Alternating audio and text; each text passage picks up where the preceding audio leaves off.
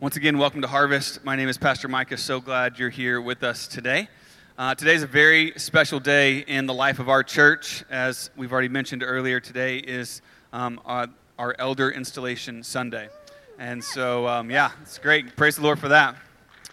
And so just by way of introduction here, this whole kind of thing started, then. It probably started before then. But in January of 2015, Courtney and I and our girls moved back to St. Louis with what we felt was a call from the Lord to plant a church here in South County. And at that time, it was just the two of us. And we started sharing that vision with others and trying to pull together a core group of people that had that same heart and that same vision to see a church planted that would glorify the Lord and make disciples and take the gospel forth in this part of St. Louis. And so slowly but surely, God started working and moving in that way. But along that journey, it was kind of this interesting thing because as we came here to plant, there was kind of some things in flux in the fellowship that we were a part of, and we didn't really have a coach. We didn't have a church to come alongside us and help us and kind of guide us through this process. And so over the course of a couple of months there at the beginning of 2015, God was gracious enough to bring us into contact through the fellowship with Harvest Bible Chapel in Peoria.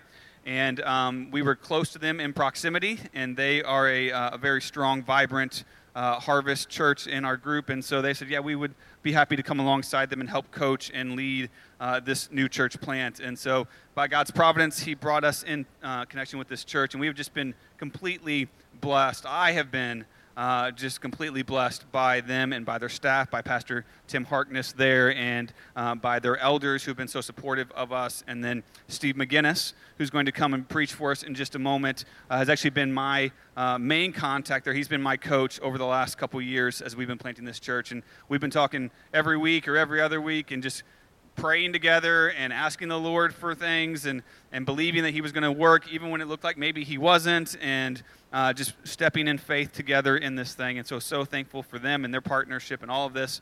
We wouldn't be to this point if it wasn't for them and their help and their partnership. So we just give them a hand this morning and recognize that before the Lord and praise him for that. And but the whole point of all that, and the point of Tim and Steve serving as our elders as we got started, was to build up to this day, where they get to hand off to our church and to men that God has raised up in our body to be able to go forth and do this as an independent, autonomous church here in St. Louis and continue to make disciples the same way that they are there in Peoria. So we're so excited for today.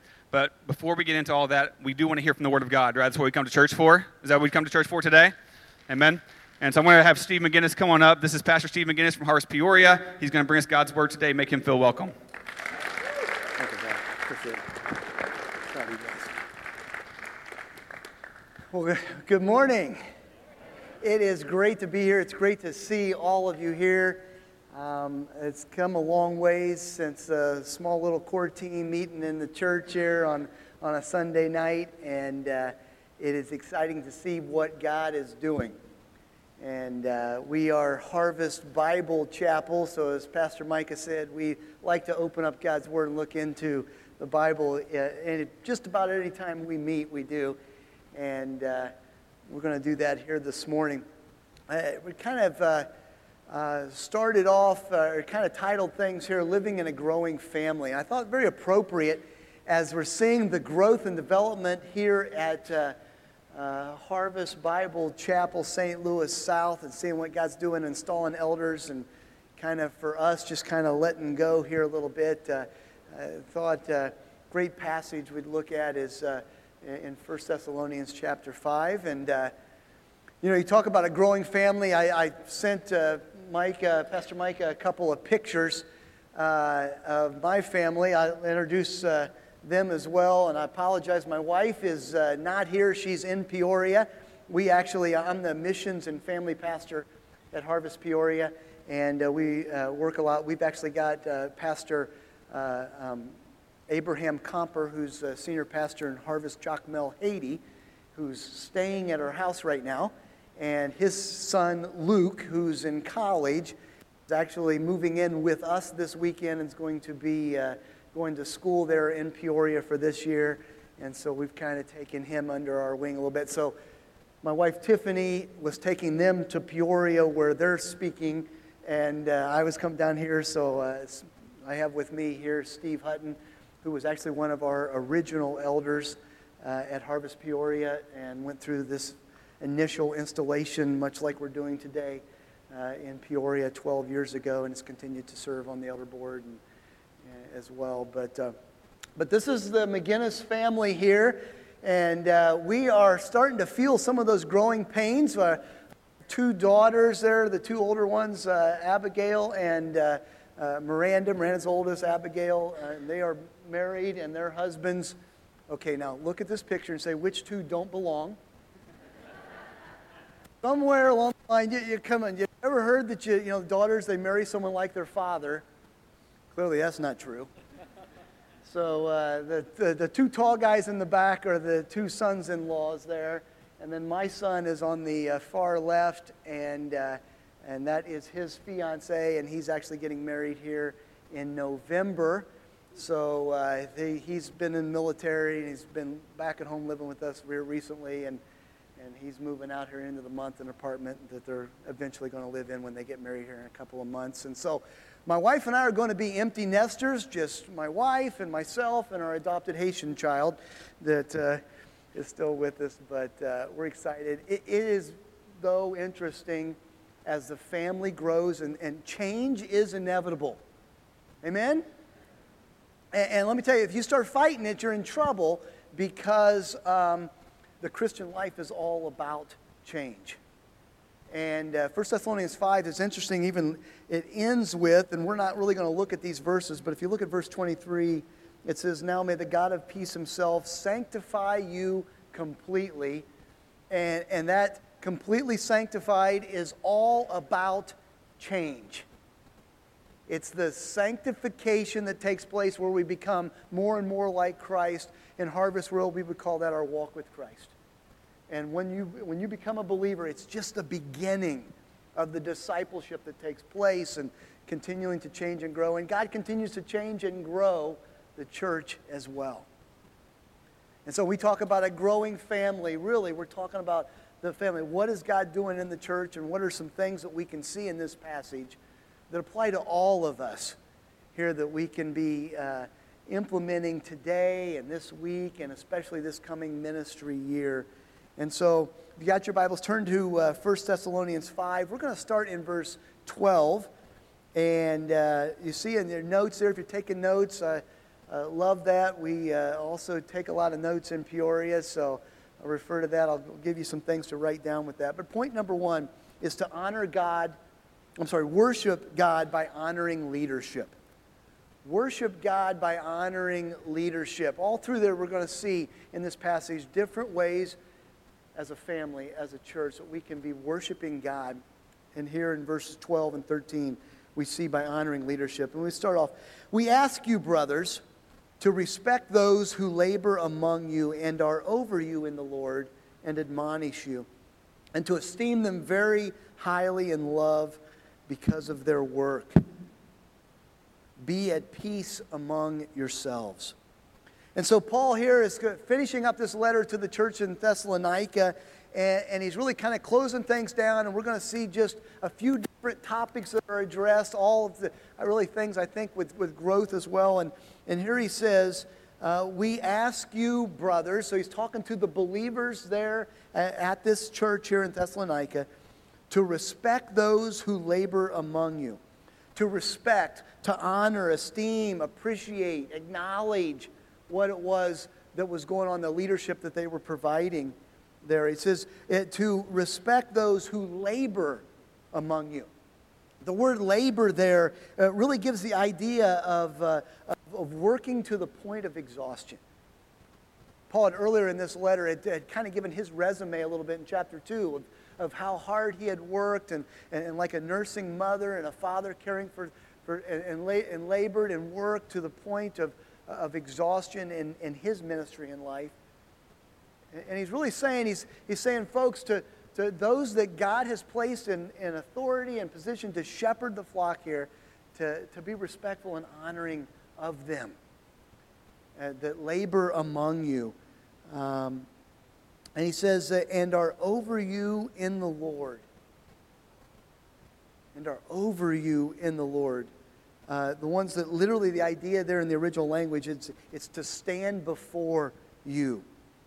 The ones who 1 Peter shows us, that carry the responsibility of care and shepherding for the flock.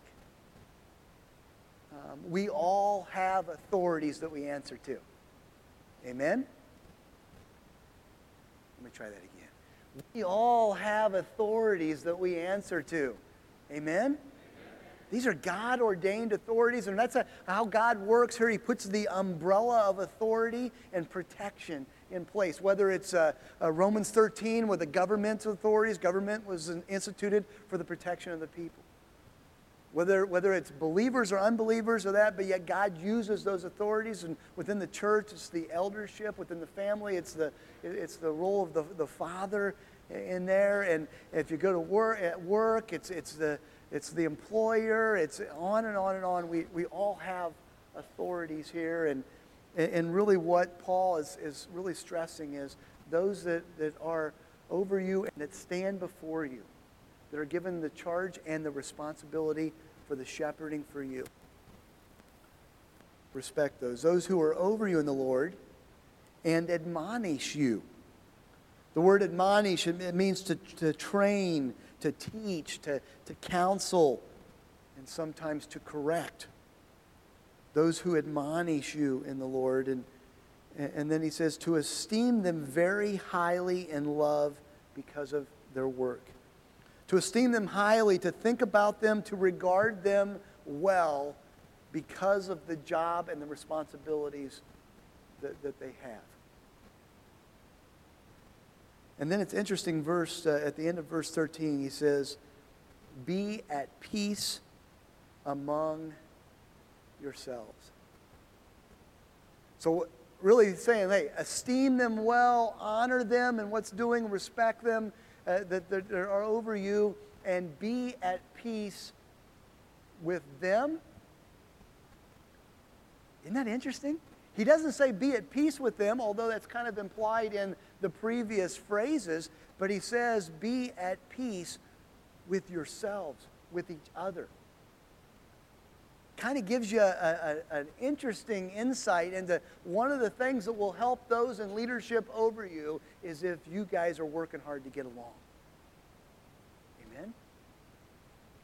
Be at peace among yourselves. And really, I think one of the greatest helps that you can be to those in leadership is harmony and unity within the body of Christ. That's big. So worship God by honoring leadership. So what does that look like? And I'd like to give you here's 5 ways to honor leadership in the church. 5 ways to honor leadership in the church. Number 1, accept them.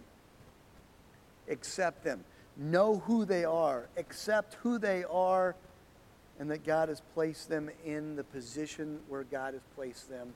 Listen, with all of their strengths and even their weaknesses. That's not an excuse for leadership addressing weaknesses in their life. It's not at all. But we all have strengths and we all have weaknesses. And so a part of honoring leadership is to accept them and realize that they're a work in progress just like we're a work in progress. Amen? Yeah. Growth and change. So accept them. Number 2, appreciate. Be thankful for the work that they do. One of the things I love it here is I asked Pastor Micah the first thing this morning was, so how did the Harveys go? I love the idea. I loved last year when he first started instituting. I thought, man, that is perfect. And what a great way to occasionally just take a step back and say, okay, we've been working hard this last year. Everybody's been doing so much. And let's just have some fun. Let's say thank you. And let's have some laughs. And let's really kind of recharge and get ready to go for the next ministry year. And that's important. That's important for you and all of that you've been doing and serving. And that's important also that we can do that with those who are in leadership as well. And so accept them, appreciate them. Number 3 is to love. Being loving.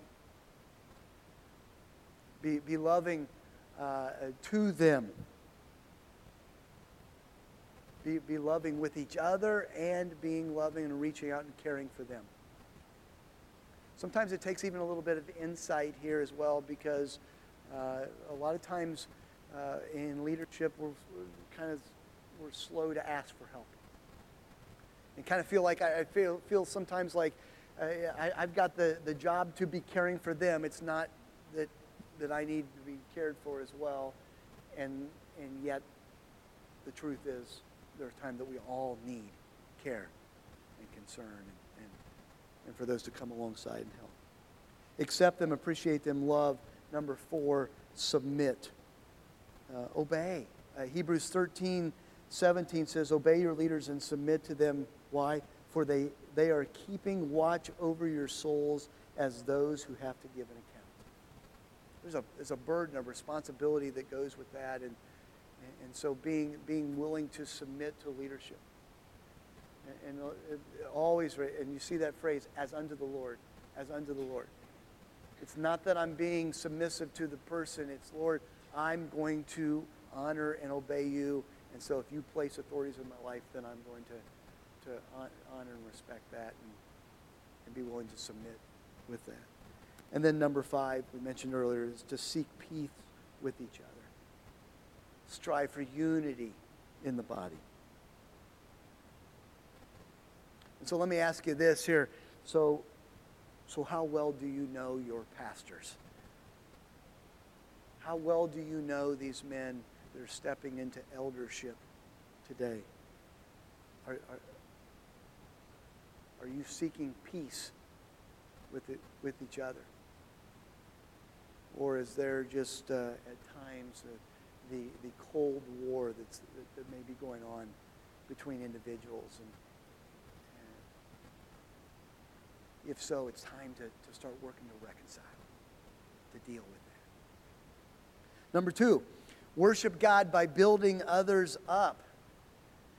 Verse 14 and 15 here, and I call these the counseling verses here. You want a good, quick tutorial on a 101 of biblical counseling. Here you go.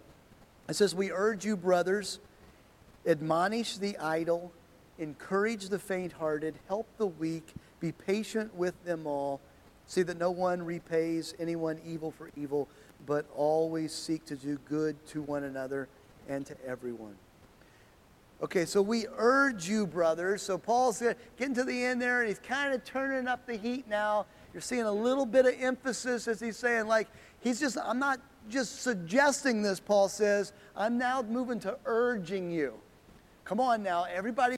I urge you, brothers, okay, talking to believers here, to admonish the idle. Literally, as you look at these words, and in the Greek, the idea there is to warn the idle.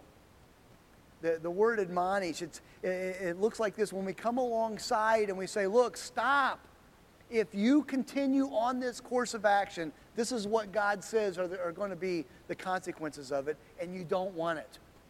That's what the warning is. It's not the looking down in your glasses with the finger pointing down in condemnation. That's not at all what it is. But it's saying, look, stop what you're doing. You're hurting yourself.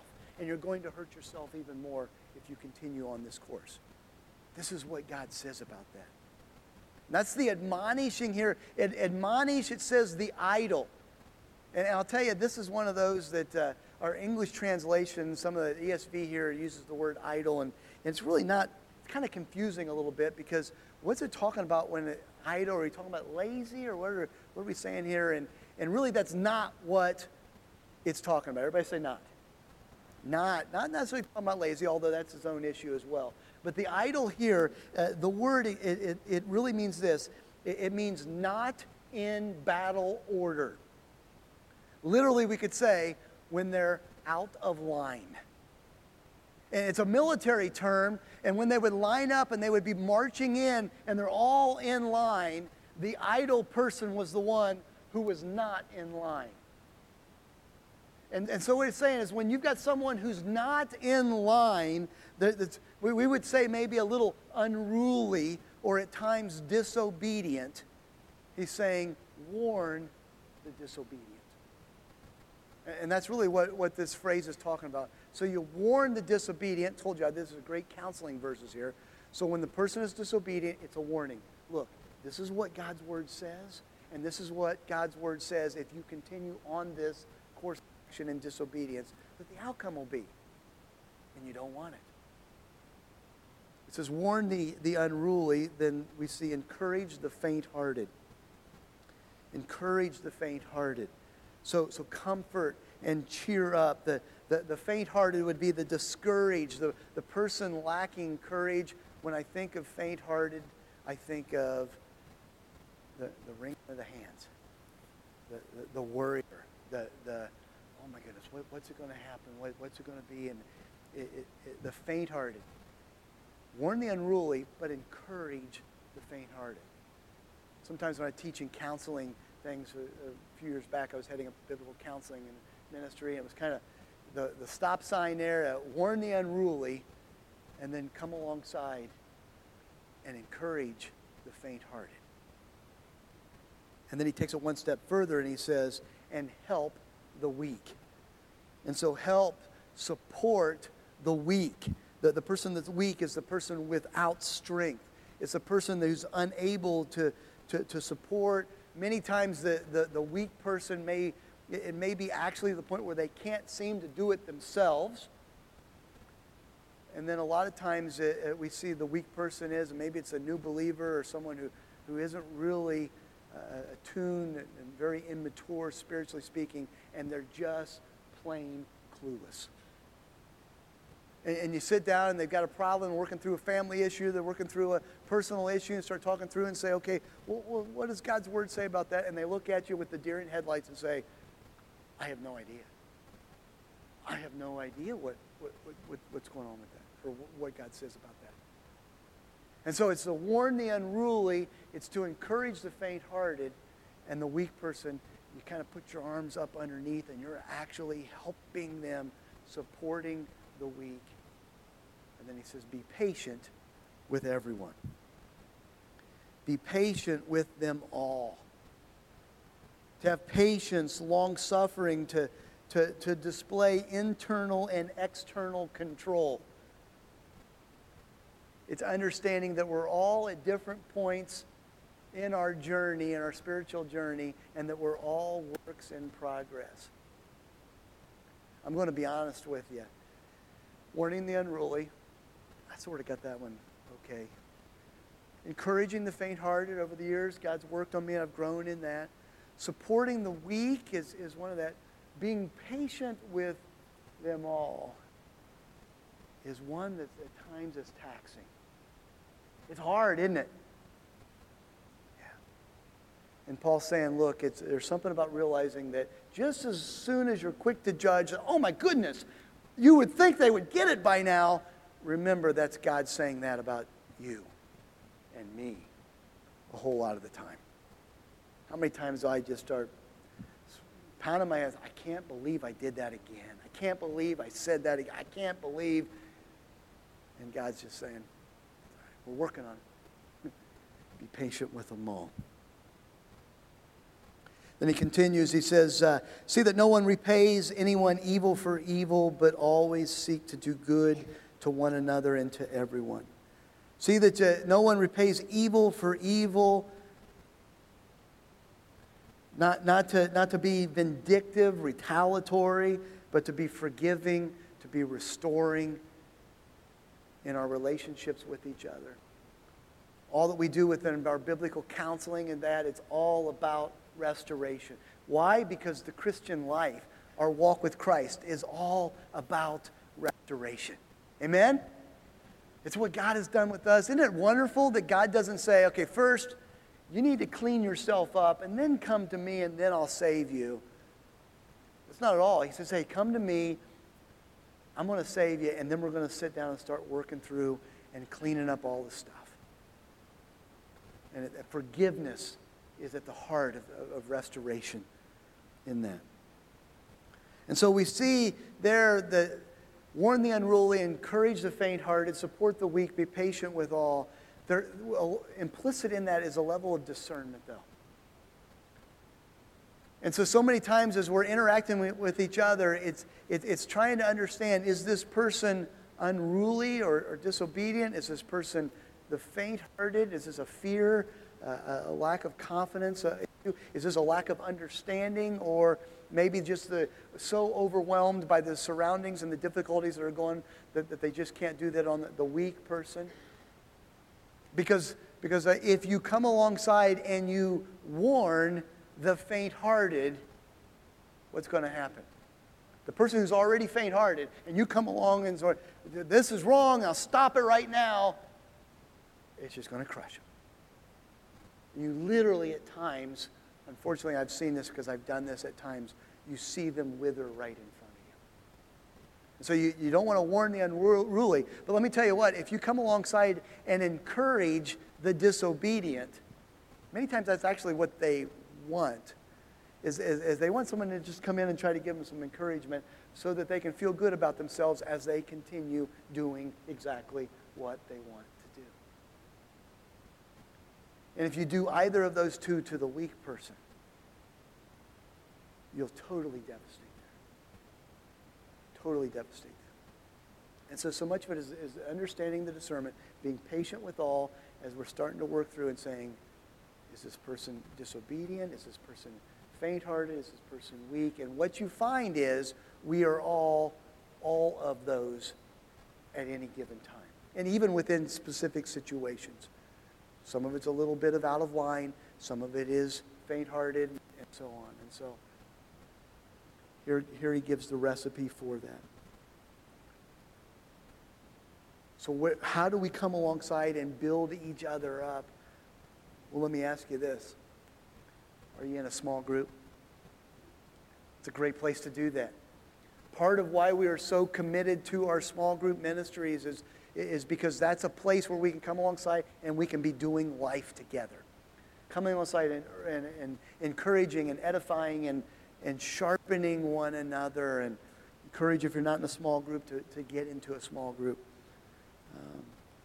Are you willing to come alongside the people that are around you where God has placed you?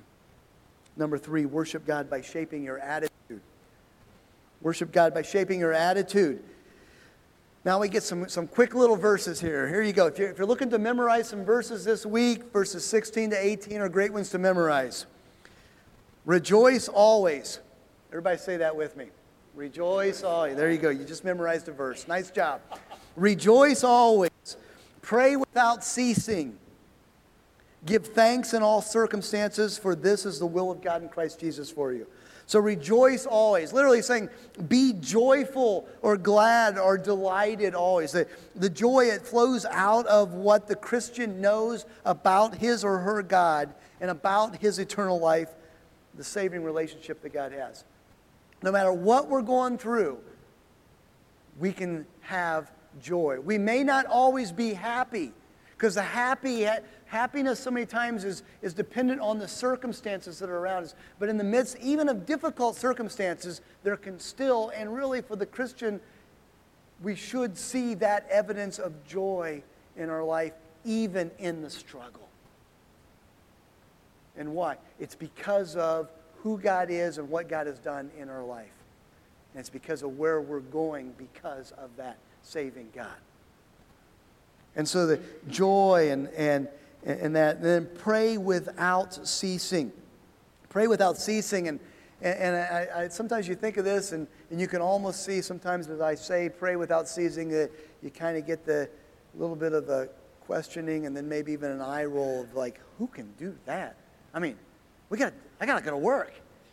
We got family issues. We got ball games. We got how pray without one giant 24/7 prayer meeting? Is that what Paul's talking about here? It just seems a little unrealistic, huh? Can I say that in church? Is that right? It is a little, I think. When he talks about prayer, praying without ceasing, I think of it this way. It's as I'm going through life, as I'm going through my day, and it's a continual conversation with God. It's saying it's as if Pastor Micah came down to Peoria and said, hey, it's Tuesday, we got staff, we got all kinds of stuff going on there, and I'm just going to hang with you and just kind of shadow you for the day. And as I'm going through all of my meetings and all the things we got going on, and I'm kind of carrying on a conversation throughout the day of, hey, this is what's going on, I don't know, I got a meeting coming up here, and you're going to see it's going to be kind of, I'm kind of concerned about, don't know about this, or, man, that went really well, I can't believe that. And it's that continual conversation with the person that is with me. Guess what? That's Jesus Christ. For the believer, He is right there with us. And so praying without ceasing, it's that continual conversation throughout the day. I encourage you, homework here assignment is pick a day and be intentional. Do something. Sometimes I've actually put like a rubber band around my wrist one time. I've done a number of different things just to remind me. Sometimes I set my alarm to go off like every 15 minutes on my phone to vibrate and just remember, hey, just say something to God now. Just say something to God now. Continual conversation throughout the day. Pray without ceasing. And then he says, give thanks in every circumstance. Give thanks in all circumstances. Giving thanks, expressing gratitude, acknowledging that God is in control, that God is working in all circumstances. How many circumstances? In the good circumstances? In the bad circumstances? They might not derive from God, but God is still at work and working in the midst of it. And that in all circumstances, I can still find something to give thanks for. Why do we struggle in giving thanks to God? Well, here's 5 stumbling blocks to thankfulness. Number 1 is my expectations. I find that when I struggle to be thankful in all circumstances, it's because I have set expectations and God doesn't seem to meet those expectations. Or people don't seem to meet frustration is always a result of expectation. I wanted something, I didn't get it, in the frustration. And frustration and thankfulness rarely go together. And so my expectations are a stumbling block. Number 2 is pain. It's easy to be thankful, but boy, when you introduce a little bit of pain, whether physically, whether it's emotionally, whether relationally, whatever that is, all of a sudden that hurt. Now, what happens when you stub your thumb, where does all of your attention go to? The throbbing thumb, the pain that takes place. And so many times when there's pain and things going on in your life, and it seems to consume us, and yet we lose sight of all that we can still be thankful in the midst of it. Number 3 is a distorted perspective. A lot of times, many times, with that pain becomes a distorted perspective where we start to see things and it gets very dark and we start to skew the circumstances, and all we can see is the problems and not to be able to see all of the blessings and the things that we can be thankful for in the midst of that. And our perspective distorts. And number 4 is focusing on circumstances only. We also get very horizontal, I find myself, and I lose that vertical focus. And I'm just seeing the circumstances, and I'll tell you what, many times horizontally, you take God out of the equation, you start looking at the circumstances, and it looks pretty bleak. The good news is God is never out of the equation. And that God works in and through that.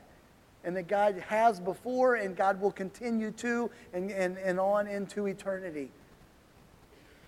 And so focusing on the circumstances only. And then number 5 sometimes is just plain selfishness.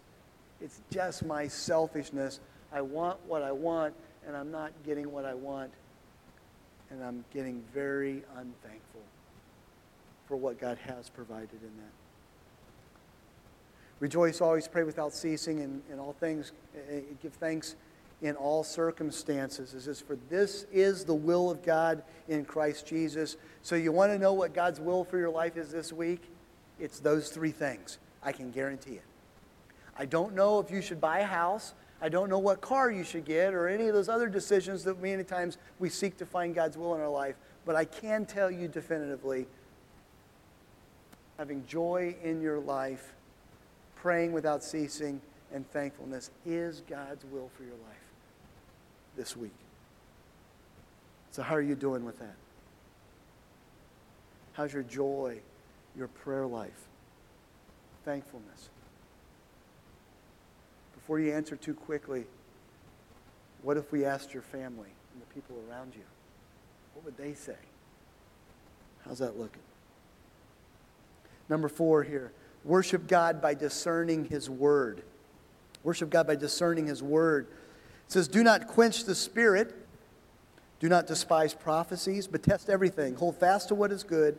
Abstain to every form of evil. Do not quench the Spirit. The quenching of the Spirit, literally, it's the putting out of the fire. It's at the end of a cookout, and you got a campfire there, and you douse it with water and kind of spread the coals all around, and you get that and the smoke that billows up, and it's the dousing of those flames. And so many times, the Spirit of God, who indwells the believer at the point of justification, at the point of salvation, we are indwelled with the Holy Spirit of God, the third person of the Trinity.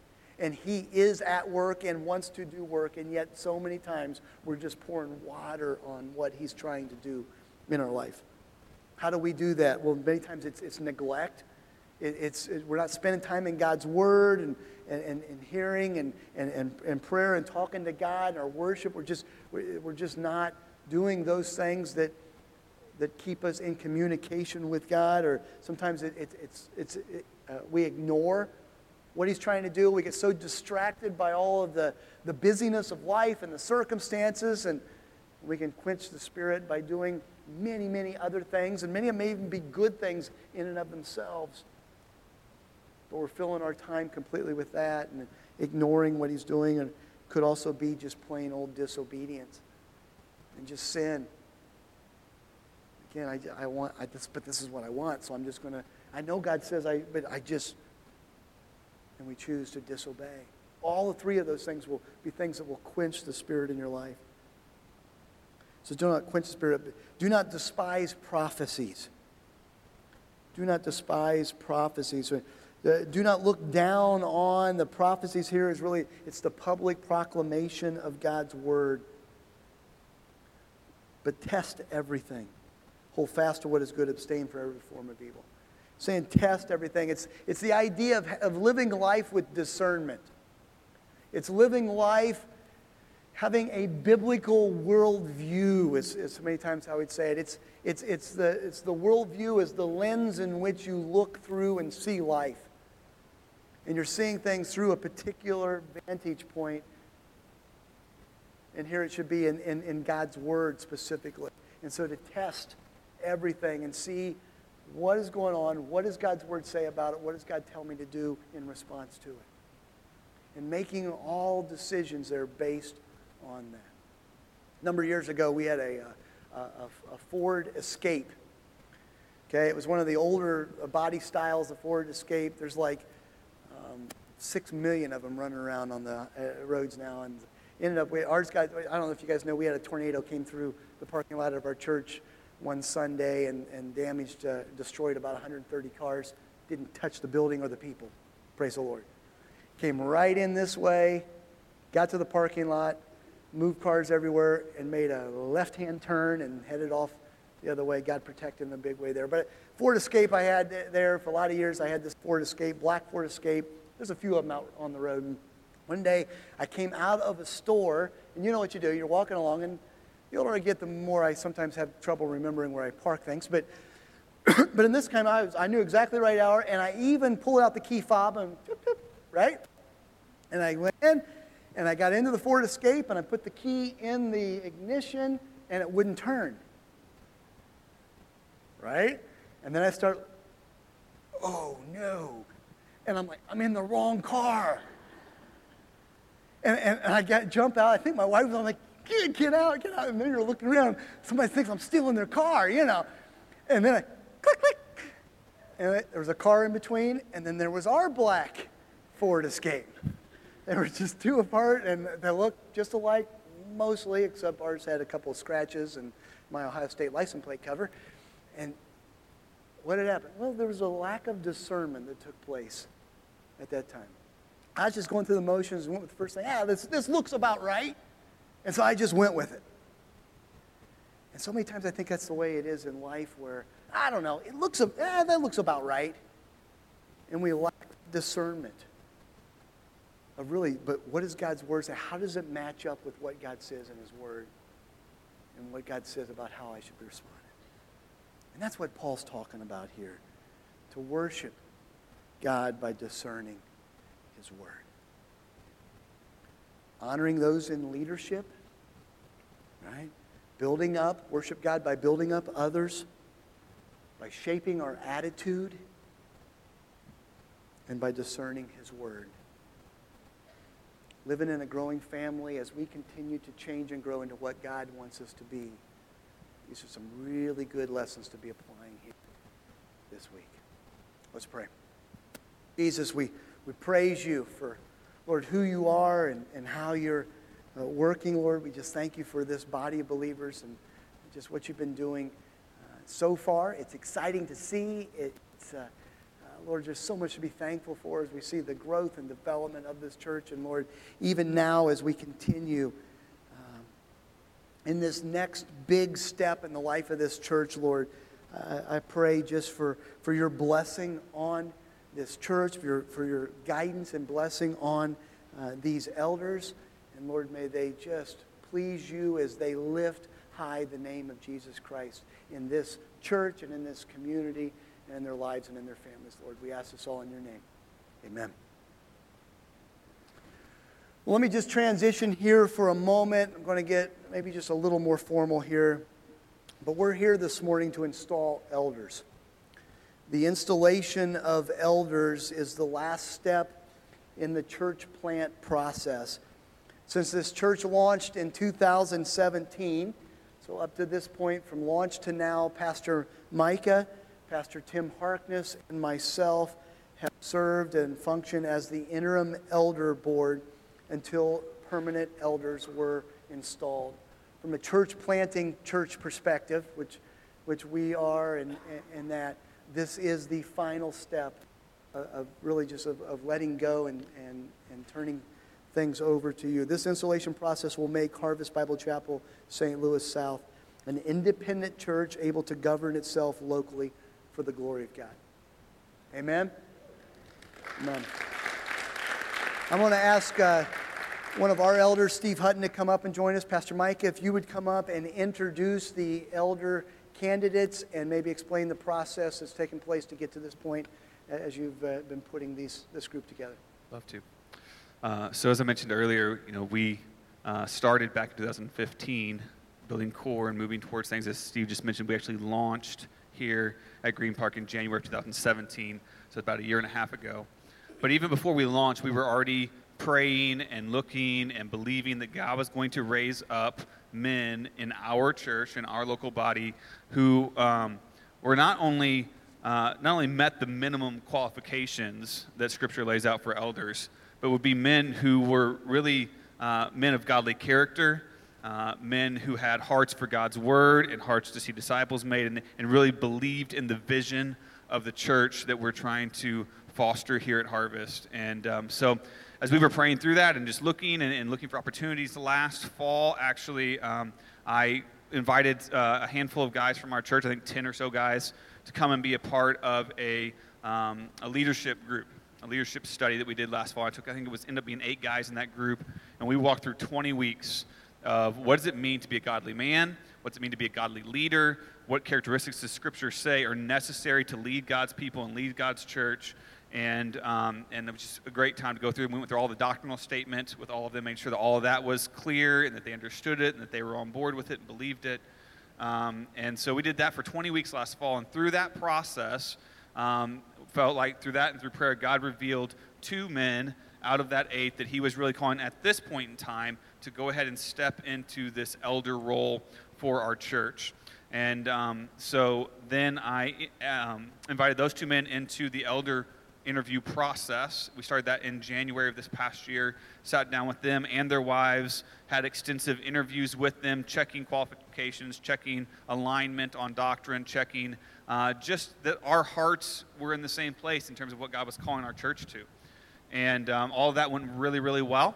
And then so we then invited them to the next step, which was to actually start serving as kind of interim, not even really interim, just kind of trial elders for a few months to kind of see how it worked. And we started having meetings together and started discussing issues and started seeing how would you handle this and how would you handle that, and just make sure that the three of us would be able to work together well as a team as God was leading in our church. And so we've been doing that for the last 3 or 4 months, 5 months now, leading up to today.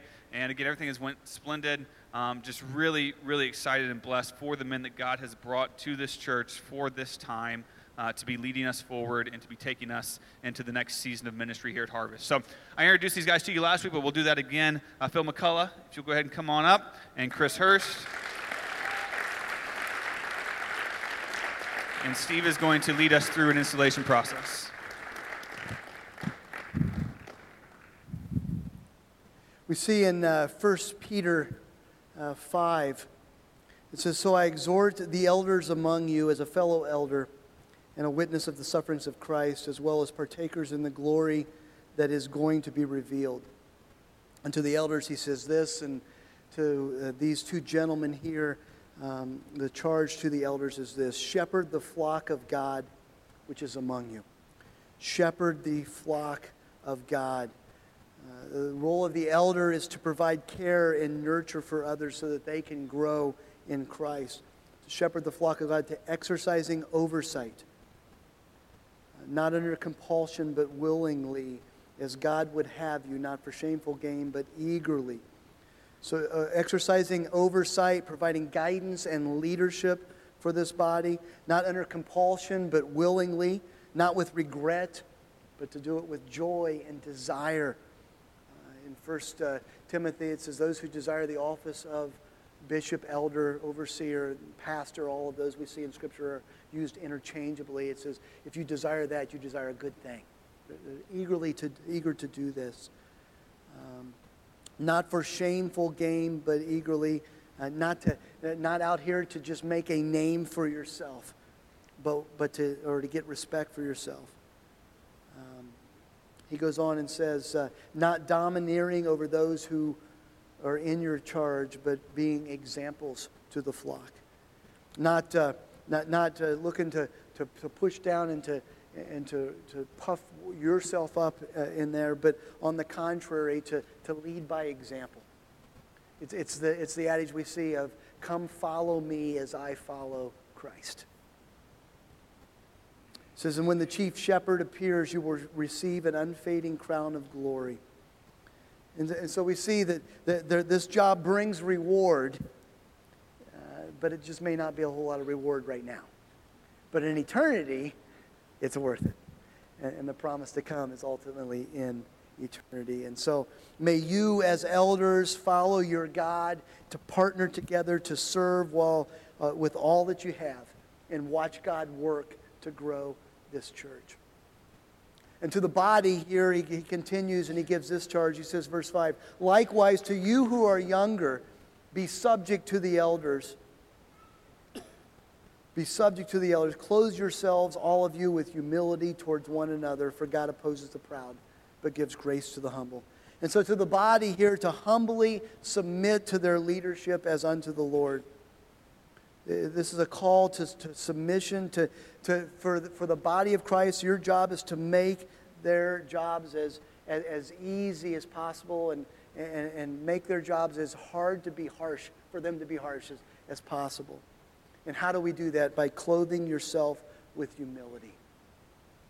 By not thinking more of yourself, but to listen, love, and follow the leadership that God has placed in this church. And all God's people said, amen. We'll go ahead and have you guys step right here. We're going to surround you here, lay hands on you, and just pray for you. Steve, if you'll start. I just want to say I remember the day we became an independent church, and also the day that we realized that this is the Harvest way of having a a New Testament model governance. I don't know about you, but I'm thrilled, and I hope you guys can understand the milestone in God leading you to this point. Let's pray. Father God, we want to make much of you. We are awestruck, Lord, by all that you do, all that you are. We want to make much of your name, Lord, not only in our sermons each week and not only in our worship, Lord, but in our lives and the way we live out Christ in front of others. And so, Lord, we pray this morning for these guys. And you're not surprised today, Lord, by this. You're not taken aback. You initiated it all. You moved in the hearts and the minds and the lives of Pastor Micah and these men, Chris and Phil.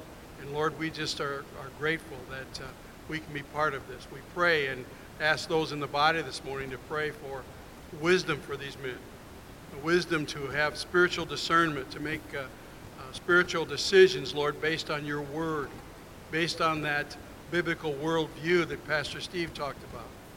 Lord, we pray for spiritual discernment in the decisions that are made.